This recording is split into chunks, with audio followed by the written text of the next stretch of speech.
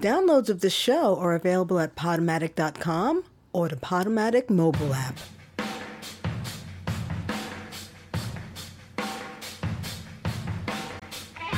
Hey kids, you are listening to Radio Free Brooklyn, and this show is Fish Out of Agua with Michelle Carlo. Today is Tuesday, December 26, 2017, and you know what that means? It means it's the last Tuesday before New Year's. Yes, 2018 is almost upon us, and we have a very special show for you today. Well, not like the very special episodes of the after-school specials that you used to watch in the 90s, 80s, 70s. Never mind. But we do have a holiday special for you with absolutely no holiday music. How cool is that? We're going to be bringing you the show that we did in conjunction with Footlights and Radio Free Brooklyn at the Footlight Bar in November with 5 excellent storytellers and 5 little mini interviews, and we have a lot of stuff. So we're going to get to it. But before then, this song by Led Zeppelin from Led Zeppelin 4 in 1972, which is how I feel about the year coming up. Yep. When the levee breaks, people, are we going to have a place to stay?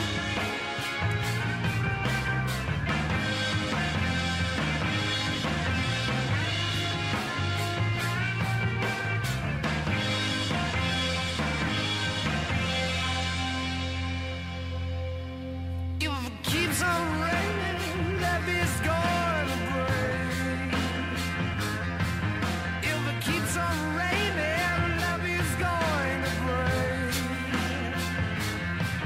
When the levee breaks, have no place to stay.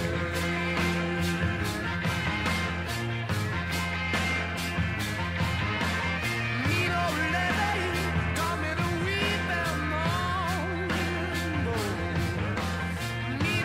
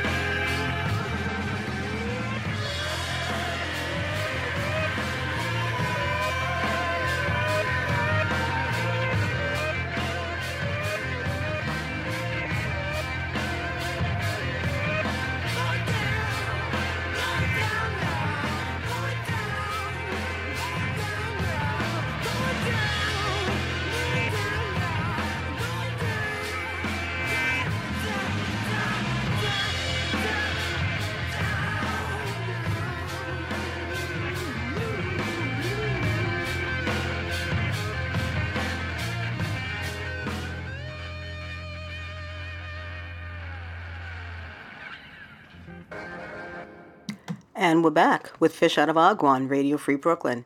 Yes, that was When the Levee Breaks from Led Zeppelin's Led Zeppelin 4 album back in 1972.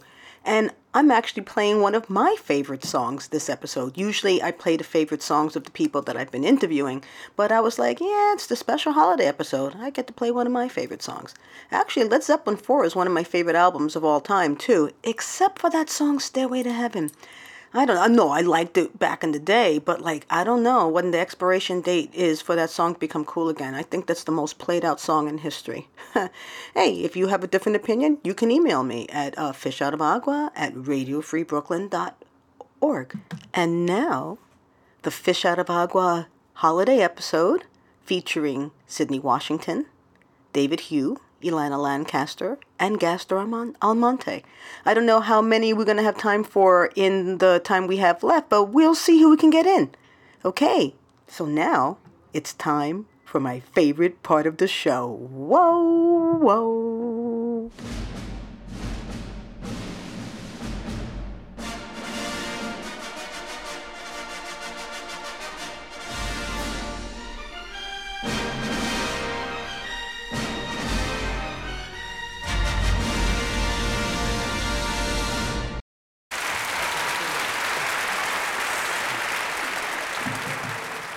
Hey everybody! Woo! Come on everybody!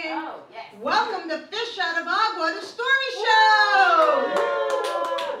Presented by the largesse and kindness and interest of Radio Free Brooklyn! You are sitting in the lovely and amazing Footlight Bar and Performance Space. We're here tonight because this is a really, remember when you were a kid and then you'd be watching TV and it'd be a very special episode, and when you watched it, usually something really bad happened? But to the person, well, this is a very special episode, but it's all good, yay! Because we are celebrating the 1 year anniversary of Fish Out of Agua with Michelle Carlo. Today, we got a good amount of show for you tonight. I want to get right to it. Please welcome to the stage the ebullient, the sparkling, the incandescent, and the eminently entertaining Sydney Washington! Hey! So I've been trying to figure out what is love, and I feel like love and being in a relationship is kind of like a cult, you end up doing shit that you don't want to really do, and then you start doing it, and you're like, oh my god, when they pulling out the punch? So I've been in a relationship for 3 years, and it's kind of weird how we started dating. I feel like I was put in this relationship against my will, but you tell me. So I met my girlfriend in Central Park. I know, super gay. And I let her know that I was a comedian and that I'm busy and I don't think I have time. But she kept coming to my shows, and I was like, you know what? I think I could date, somebody who loves my comedy. So we were casually dating. I was giving her the runaround. But one evening, I was at work. We ended up meeting up. We were at the diner. We talked for hours. And that's how you know you really like someone, when you could talk to them and both your eyes are open. That's crazy. You really enjoy them a lot. So, kiss, and then I get in a cab, and something about just being with her, I was like, oh my god, this is different. I really have some type of emotion for her that's not just sexual. So I'm in the cab, and I'm on my phone, and I'm just really into it, and then all of a sudden, my head flies into the partition of the cab, right? The Beyonce partition, it's kind of like that, except Beyonce and Jay-Z weren't there, and I was bleeding, and it was messy. So I hit my head on the partition. We just got in a car accident. It was a hit and run. My cab driver runs out of the cab, tries to get the license plate. I'm like, dude, it's a hit and run. He's gone. But I was kind of stuck in the cab, so I couldn't get out. So I'm screaming, I'm yelling. My lip is bleeding. I don't have insurance. That's the main thing I was screaming. I don't have insurance. How am I gonna fix if anything's broken? But I check, and my teeth are all there, and I was like, great, woo, no worries. So then I'm in the cab and I'm trying to figure out like how I'm gonna get to the next spot. So I call up my emergency contacts. Emergency contacts, when you're in an emergency, they're supposed to be there. Called on my emergency contacts, none of them fucking picked up. I'm like, what are you here for? You know what I mean? And I even text them like, hey man, I got drugs and drinks, where you at? They still didn't even call. They still didn't pick up. Like I put the bait there for them to pick up. They would not pick up. So then I had just left this girl that I'm seeing, and I was like, I don't want to be thirsty and like call her in case of emergency. Like this is, I don't want to do it, but I call her because I was like, I can't go alone. I'm not going to the hospital alone. Also, I don't have insurance. So I call her. She picks up on the first ring, and I was like, woo, you're thirsty. You are so thirsty. You're the type of emergency contact I need in my life. So she picks up, I'm screaming, I'm wailing, you know, I'm like, you know, I'm an actress, I'm a comedian. I was like, I have to really get into this damsel in distress. And she is like, okay, I'm on my way. You know, she's in a cab, she comes back to the city, she was already in Brooklyn, and she gets to the scene of the crime. I'm crying, and I'm fine. I'm fine, I just want to be dramatic so she know she needs to get her ass over here. So the ambulance comes because I do need to get stitches because my lip is very busted. So the ambulance come, and I was really self-conscious. Like I busted my lip, my wig was lifted. I didn't feel like I looked good, but the ambulance came and they changed that. The guy gets out and he sees me and he's like, "Mommy, why are you crying? You still look really, really good. You still look really, really good." And then he starts to touch me to make sure he's like, "I'm just touching you to make sure you're not broken inside." And I'm like, too late for that. That's been there. I've been broken. I'm dead inside. So sorry. But then he checks me to make sure I'm okay. He's like, "You gotta go to the hospital. We gotta go." And so the girl that I'm seeing gets in the ambulance with me, and she holds my hand. You know when you're just like, you're vulnerable, you're bleeding, somebody's holding your hand, you're like, is this fucking love? This is weird. So we get to the hospital, and she's still by my side, and I'm on the stretcher, and the nurse is asking me all these questions. And, you know, I don't want to answer these questions. I want to just lay here and be, you know, in pain, and I just want somebody to tend to me. And so the girl that I'm seeing starts answering these questions for me, like, she knows my last name. I'm like, who told you my last name? She knew my address, my favorite color. I'm like, how you know all this stuff? You been stalking me? Like, what's going on here? So she's answering all these things, and then there was a point where I guess her and the nurse are going back and forth. And the nurse is kind of like, well, who are you? Who are you? Like, if you're not family or, you know, I guess someone you're dating, you can't be here. You can't be in the triage. And so Adrienne, that's her name, I should have addressed her name. Adrienne sits up and she's like, well, I am her girlfriend. And then I lift up, dry my eyes, I was like, what? Wait, hold on. Girlfriend, wait a minute.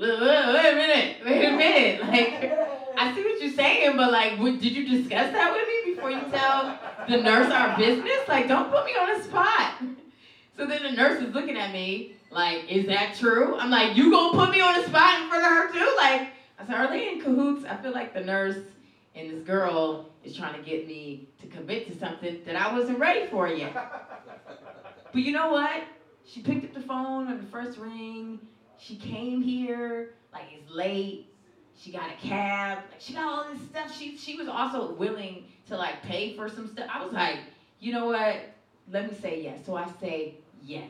Yes, this is my lady. We've been together for a minute. Like, I was like, we got a dog. Like, I started lying because I was like, you know, our dog Whiskers. I know it's crazy. We got a dog named Whiskers because she really wanted a cat. So I started like adding shit to it because I was like, I want to look like a, you know, cute couple. So then we get all this stuff. I get the stitches. I'm feeling all vulnerable because I was like, we've been in the hospital the whole time. She goes out. She comes back. I get they let me go. She comes back and she brings me a bacon, egg, and cheese. Listen, Are you trying to trap me right now? Bacon, egg, and cheese. Like, that is the key, literally, to my heart. If you open up my heart, it's nothing but cheese. Like, cheesy, bacon, bodega. Listen, it got to be from a good bodega. It can't be from, like, a deli. That's not the same, okay? I need somebody in the back. I need a cat on top of the bacon, egg, and cheese, wrapping it for me. Like, that's what kind of sandwich I like. So she got the sandwich, and we get in the cab. And I'm like, damn, this has been a hell of a night. Because she's been chasing me. She wants to be with me. She told the nurse that she wants to be with me. I'm a comedian. I'm busy. I'm going to be on TV one day. So, like, I'm thinking, I was like, do I really have time for this woman? And, like, women are different from men. Like, men, you don't have to talk to them all the time. Like, you know what I mean? You just need to let them know that, hey, I'm here. I'm still with you. A woman, you got to talk, like, every day. And that's a lot for me. So we in the cab. And she looks at me, I like take a bite of my sandwich, and she's looking at me, and she's like, I said in there that I was your girlfriend, and like, I honestly just said that because, the nurse asked who I was, and I didn't want to say that I was a friend, because that's not how I really feel. And I'm eating the sandwich, I'm like, okay. And she's like, so if you don't really want to be my girlfriend, you don't have to. So I'm eating the sandwich. I'm like, uh-huh. And then the cab driver in the front is looking like, okay, so what you gonna say? Like, everybody's waiting to see what I'm gonna say. I was like, can I finish my sandwich first? Like, I just got on the first half. So I put the rest of the sandwich in my mouth, and I'm damn near choked. And I was like, no, you are my girlfriend. You are my girlfriend. And that's when I knew it was love. That's how I knew I was in love. Because I almost choked. Like, I feel like that's love. You're almost choking. And we've been together for 3 years now, ever since. So happy to be with her. Thanks so much, guys.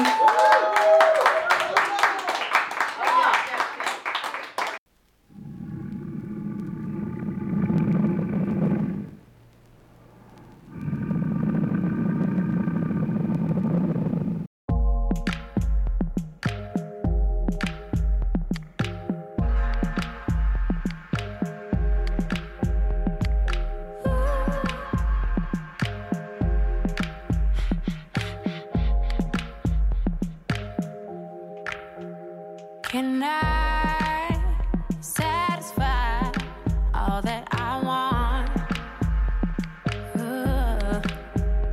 Can I satisfy all that I want, baby? I'm looking for the one. Yeah, I've been looking around. It's got me feeling down.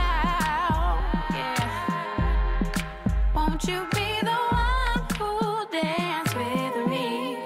Oh, you and I, what I realized, we're hypnotized. Are we ever really settled? Is it even right to know?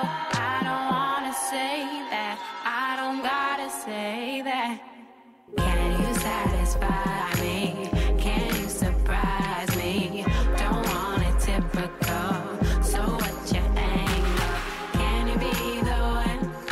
Can you be the one? Out for me. Out for me. Can you satisfy me? Can you surprise me? Don't want it typical. So what's your angle? Can you be the one? Can you be the one? Out for me. Work it out for me. Can I satisfy all that I love? Can I satisfy all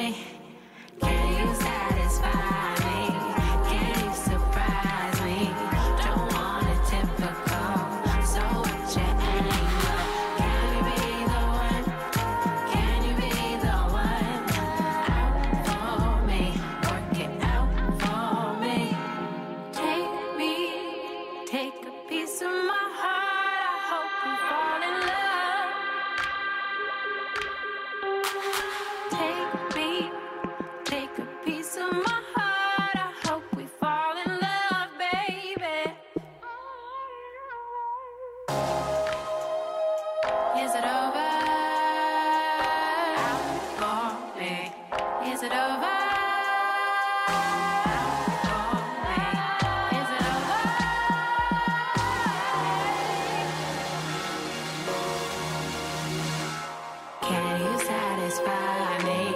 Can you surprise me? Don't want it typical. So what's your angle? Can you be the one? Can you be the one? Out for me. Out for me.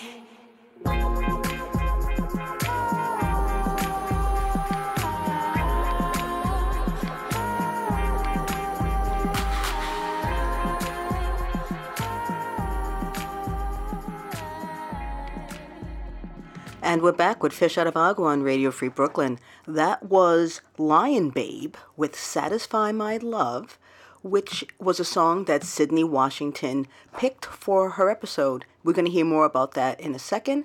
And let's get back to Radio Free Brooklyn's Fish Out of Agua, the story show at the Footlight Bar, November 2017. Sydney Washington was on episode 18, the On the List episode of Fish Out of Agua with Michelle It Carlo. was so much fun. Ah, thank you. And you don't have to say that, but I'm glad you did. No, it was. I had a good time. Yeah. So when on the interviews, we talked about our trajectories to becoming who and what we are today. So I have two short questions for you. I'd like you to answer. Okay. Question one is, what was the exact moment that you knew you were going to take this path to become an artist? Ooh. Well, my friend had tape recorded me at work, video recorded me, and I didn't know about it. And she put this compilation of like rants and like little jokes and bits that I would do late at work. She put it all together and she sent it to me. And she's like, I think you're really funny, and I think that you could do something with this. I really feel like you should pursue stand-up. And I saw the video, and I was like, wow, I'm wasted. But I also was like, this is funny. This is funny. I was like, wow, I'm really on a roll here. So I was like, I got to try this when I'm not drunk at 5 a.m. And I took a class, and I want my money back. But, you know, everybody came, and they were like, you're really funny. You should still do it. And I was like, you know what? I'm going to still do this. Wow. Yeah. So that was like a happy accident. Yeah, it was. That's crazy. Literally happy. It was a drunk, happy accident. So one last question. Yes. If you were to say one thing to the child that's sitting alone in their top floor tenement walk up, or their little back bedroom in the split level house, or walking on the side of the tracks, or sitting looking at the ocean, or looking at a garbage can, or wherever they are, who wants to be an artist, but everybody is telling that they know is telling them that, nah, you can't. Ooh. What would you tell them? Oof. Don't laugh. That kid was me. Don't laugh. Does not pay the rent up top, but if you want to do something that makes you happy, like you wake up every single day and you're like, wow, this fulfills me, I feel full, you should do it. I mean, if this is something, if you're in the worst place ever, like you have no money, you have no food, your family hates you, and you get up and you still do this one thing that literally pushes you to wake up in the morning, you gotta do it. You got to. Like, and it'll take you somewhere else eventually. Eventually. So if you're listening to this and you're 14, ain't happening tomorrow. No. All right, thank you, Sydney Washington. Thanks for being held on the air. All right, please welcome our next storyteller to the stage, the illustrious, the erudite, the intelligent, and the always amazing Susan Kemp. Hi. So I grew up in this little town called Fitzgerald, Georgia, and it's a farming community in the south end of the state, and it was originally founded as a retirement community for Union soldiers after the Civil War.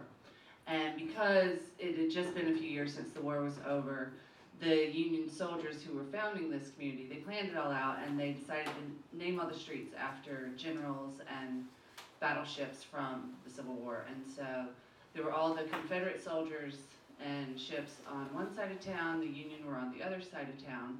And as the town began to populate, the community separated as well. So all the white people lived on the Confederate side of town, and all the black people lived on the Union side of town. And it went on like this for years, and all of this is to say that it was a really big deal that one of my best friends in high school was this black guy named Walt Graham. Because in my hometown, you didn't cross those lines. We all went to school together, but we didn't hang out. And Walt was part of my group, and he and I were so close, and we'd have lunch together every day in school, and we would go to parties on the weekends. And one of my favorite things with Walt was to flirt and to be real cute together, because it would give all the rednecks something to like get angry about. And we were just poking, and I always thought it was so funny, and I thought Walt was with me too until our senior year. I was listening to a radio program. One of my best friends had this show on the local radio station, and it was a call-in show. So she would go in every week with her little box of singles, because it was the 80s, and everybody from high school would call in and dedicate songs.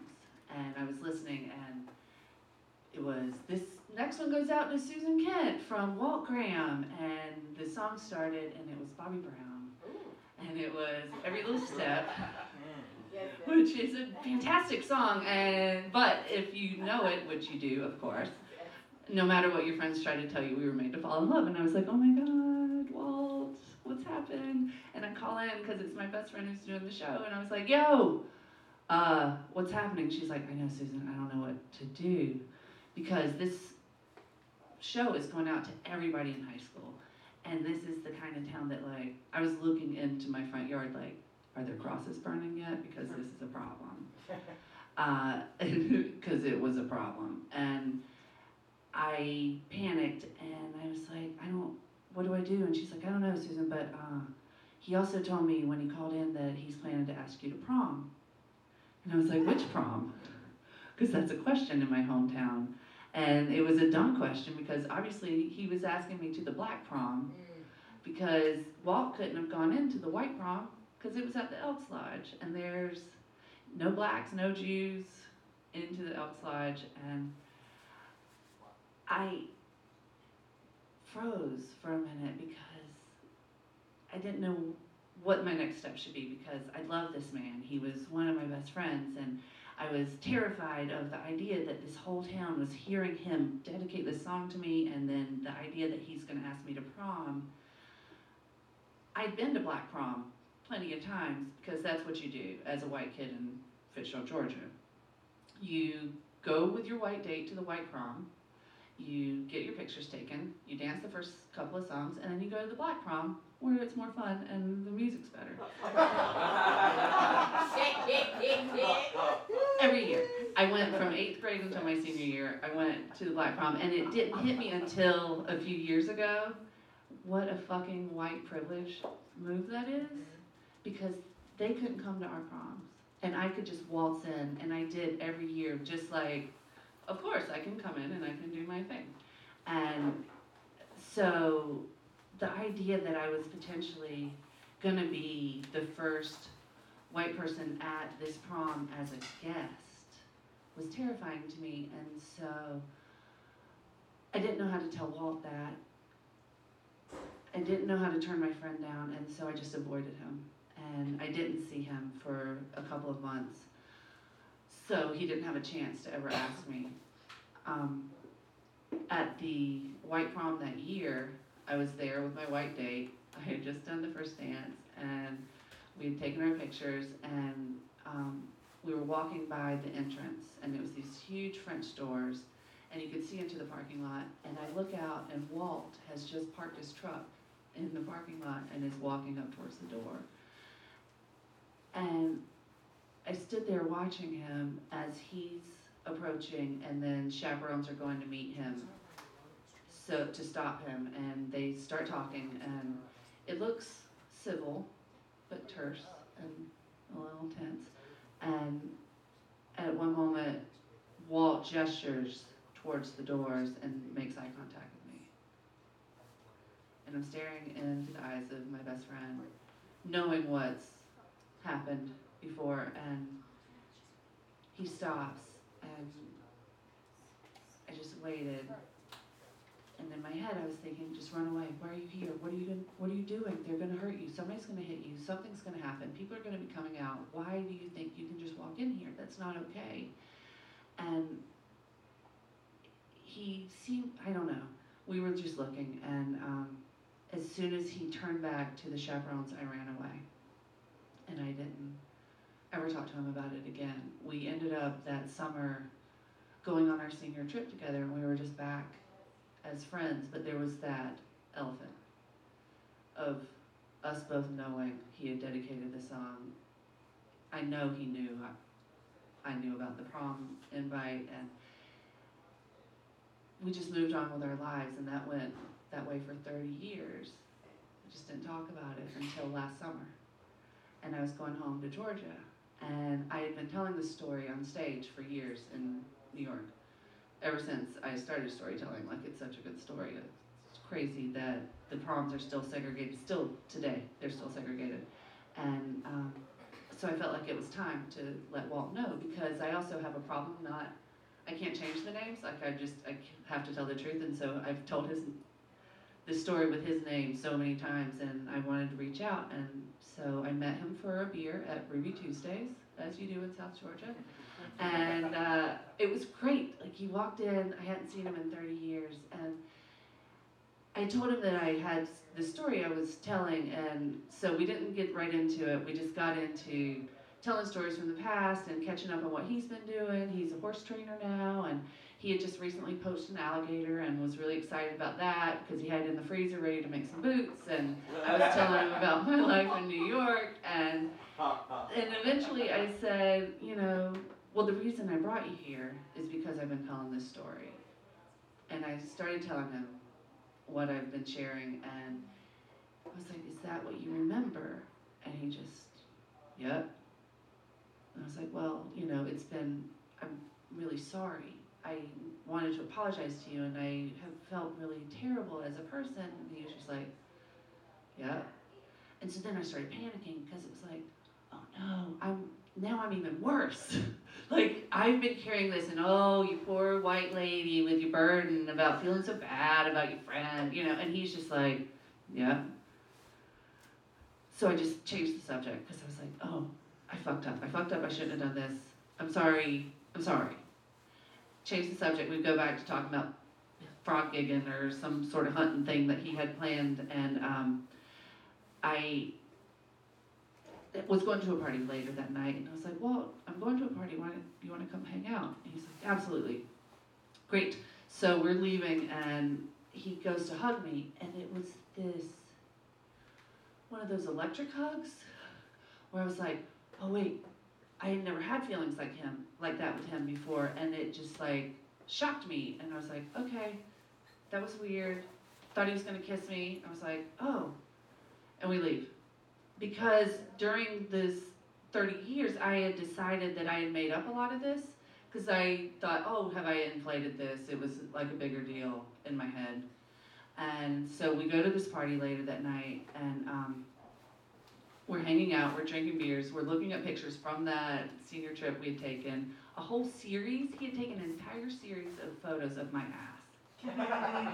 And it was a great ass in the 80s. I was like, whoa, I had no idea. Thank you, Walt, for doing that. But it was like reinforcing and validating that this story had happened, even though he wasn't giving me any feedback on it. We have drinks, we're hanging out, it's time to go. We both walk out by ourselves to our cars, and we're saying our goodbyes, and we're standing in my friend's yard outside his double wide trailer on a dairy farm in Fitchville, Georgia. It's like the same scene that we've had years and years, me and this guy. And it just feels like my best friend is back, and we're hugging and saying goodbye, and I'm telling him how important it was for me to see him, and how grateful I am that he met with me, and he hugs me again, and it's electric again. And I thought, are you gonna kiss me right now? And he didn't. And he starts to walk around the front of his truck, and he looks back, and he's like, you know what, Susan? You were the love of my life. And my heart sank, and my heart flipped, and we said our goodbyes. We've now been in touch. He calls me and checks in every once in a while, and he's telling me that he might come visit me in New York City. And I think it's really sweet and awesome, but I'm a little freaked out about it because of that whole gator poaching thing that's going on with him. So thank you very much.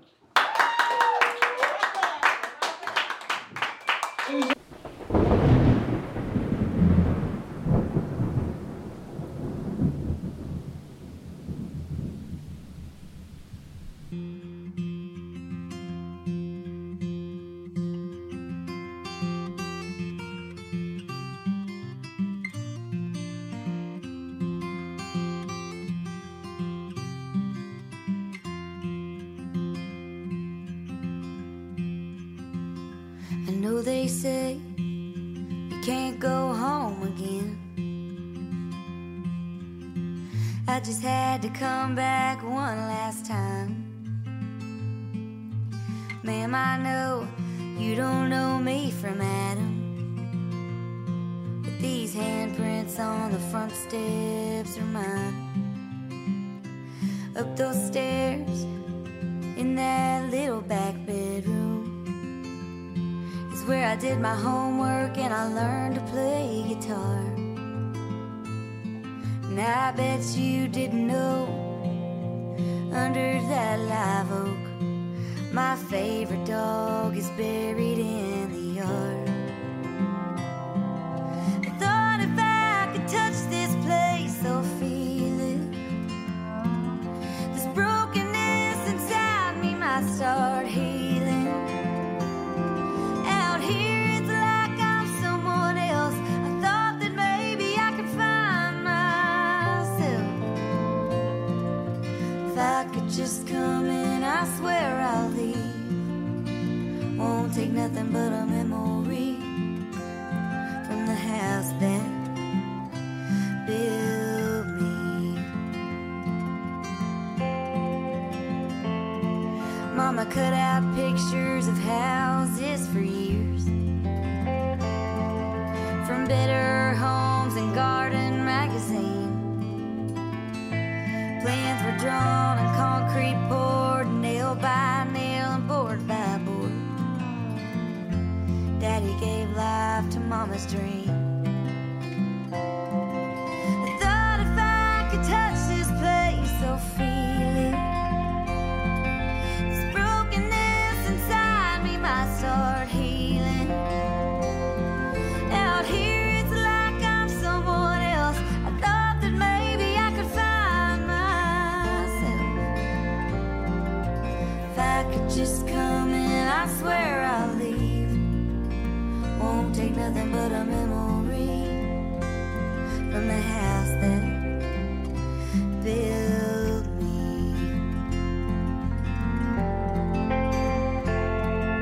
You leave home, you move on, and you do the best you can.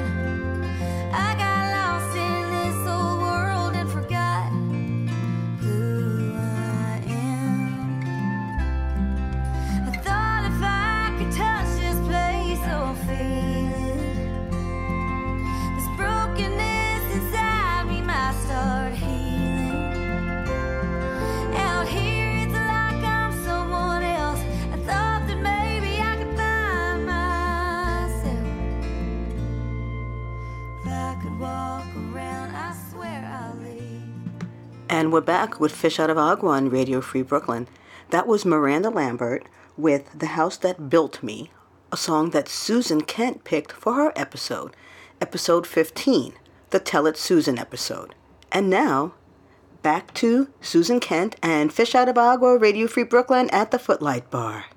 So we have Susan Kent here from episode 15, the Tell It Susan episode.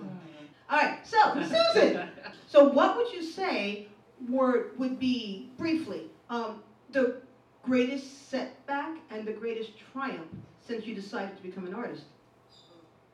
Well, the setback is easy. I wrote a blog, like everybody else did. Everybody has a blog, right? And I did one where I talked about my mom and her drug addiction. Only 3 people were reading the blog that I thought at the time. And then my mother found it, and it led to a couple years long estrangement, and to her eventually telling me that she never forgave me right before she died. So that was it down. And so then, like, she died, her last word to me was heartbroken. It was because of this blog that I had written. Oh my God, that's so fucking heartbreaking. Yeah. So triumph. Triumph. Oh, Taking that. All right. making because your thing was like making treasure out of trouble. Right? Yeah, the making treasure out of trouble. So how did you make treasure How out of heavy can we get? So yeah, so then I took that story and turned it into my first solo show. Yeah, And it was did a solo fantastic show about what an asshole my mom was at the end of her life where she wouldn't forgive me. I was like, it was a blog post, I'm sorry. But not only did you do that, you parlayed that into a producership at the Tank Theater, where she produces a bunch of storytelling shows, and at the Gotham Storytelling Fest, most notably the Dead Parents Club, Yes. where people tell stories about dead mom and dead dad. So there you go. Yeah. Woo! Good story. She See? gave me a lot. Yeah. She got me writing, and she gave me a lot of stuff to Yeah, write and about. when you see her again, she's gonna smack you upside the head. She does every time. I bet she comes to the does. house all the time. Whenever I find a dime on the sidewalk, I know it's my dad, and it's good. Yeah. Yeah.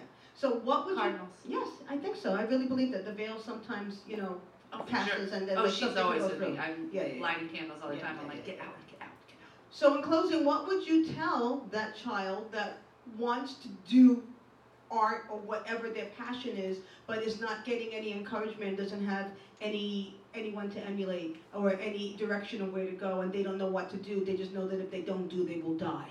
What would you tell that child? Do what keeps you from dying. If you need to do it to not die, if it's that passionate to you, it doesn't matter what other people say or what they think. I mean, it didn't matter what my mom thought with that blog. I needed to do it, and I was drawn, and it had to be published, and I don't know why, but it did lead to things that I understood much more clearly later. And so you just trust.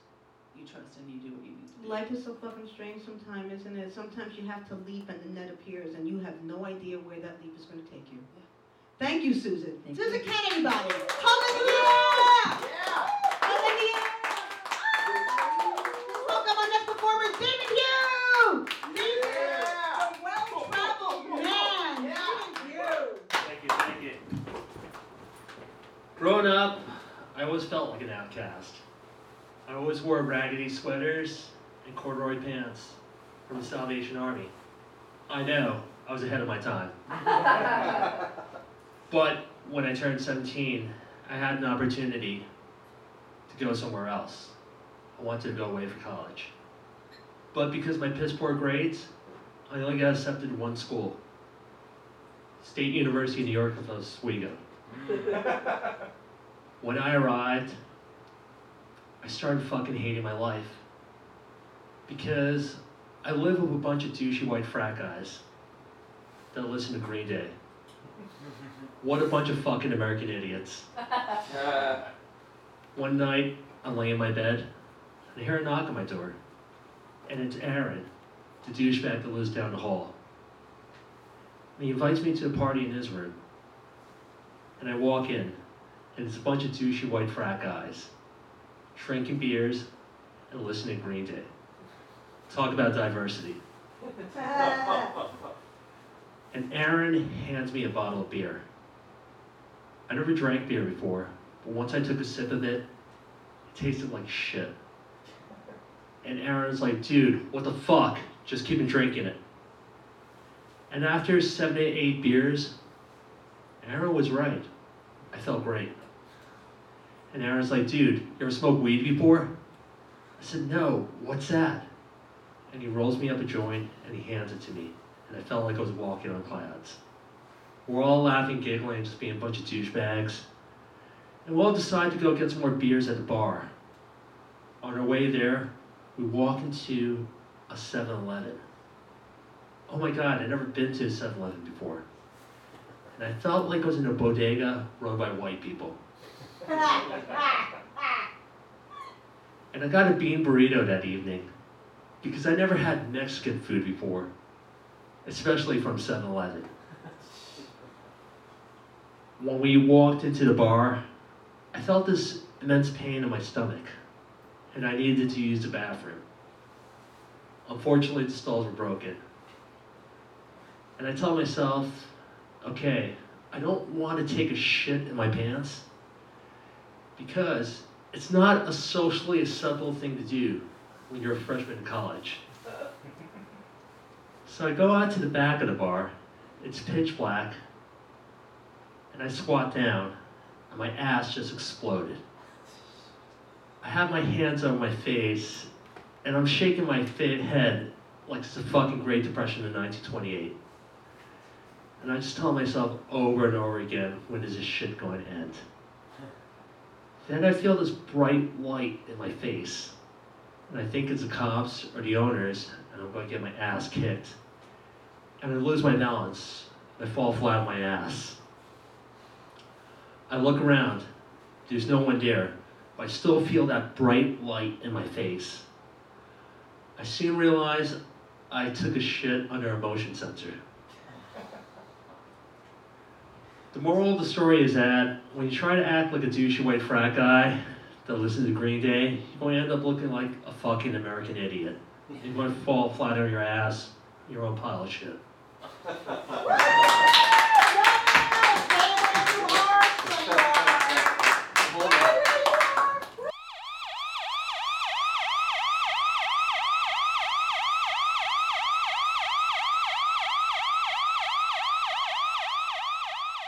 And we're back with Fish Out of Agua on Radio Free Brooklyn. David Hugh was on episode 16, the Happy Accident episode. And let's get right back to the rest of his interview on Fish Out of Agua with Michelle Carlo at the Footlight on Radio Free Brooklyn. What would you say, out of all the transitions that you've had, because you're kind of like I wouldn't say a chameleon, because chameleon like changes their colors, and trying like changing your colors has a connotation of like being like false. But you've shed your skin like a that's a good one, or like a crab. You know, like a crab. Like okay, our next performer is like laughing. Wait till like you get up here next. So you've transformed like a phoenix several times. So what do you think was the hardest obstacle that you had to face on the road to becoming an artist? The hardest obstacle that you had to face? I think definitely was a fear of public speaking. That was pretty much my Achilles heel, and I tried everything to overcome that fear. And it's funny, because storytelling was a remedy that helped me become more confident and more of a outspoken speaker. And you're so natural and good at it now. And like, how would you compare yourself now to where you were like 3-4 years ago? Night and day. Night and day. So there's David before and David after. Woohoo! Thank you. Would you say that? Yeah. All right. So I have to ask this question. What do you say to the child in the room, writing in a notebook, painting a picture, looking at themselves in the mirror, knowing that they want to be something more than what society or their family or their school is telling them they have the right to believe they could be? What would you tell that child? You gotta go against the grain. You know, sometimes you can't be a follower. You gotta be a leader and stand on your own 2 feet. Up in the air! You! Yeah! All right, please welcome!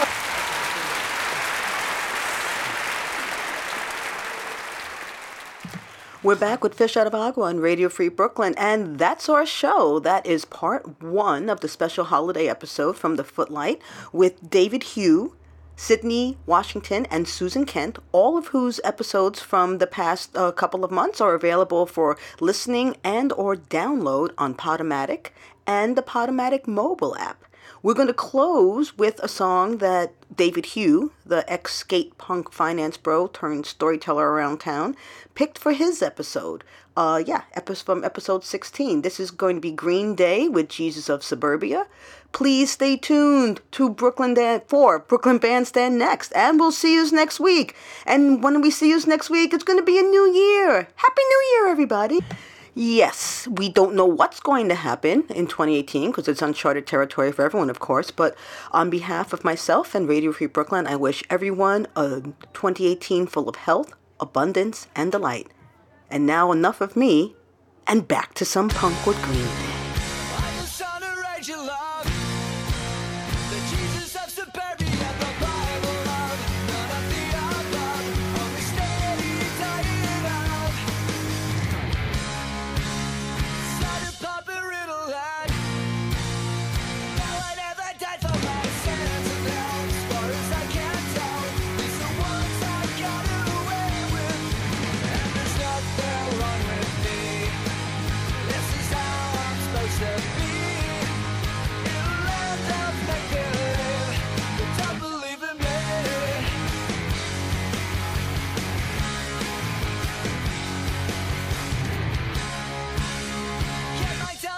Fix crucifix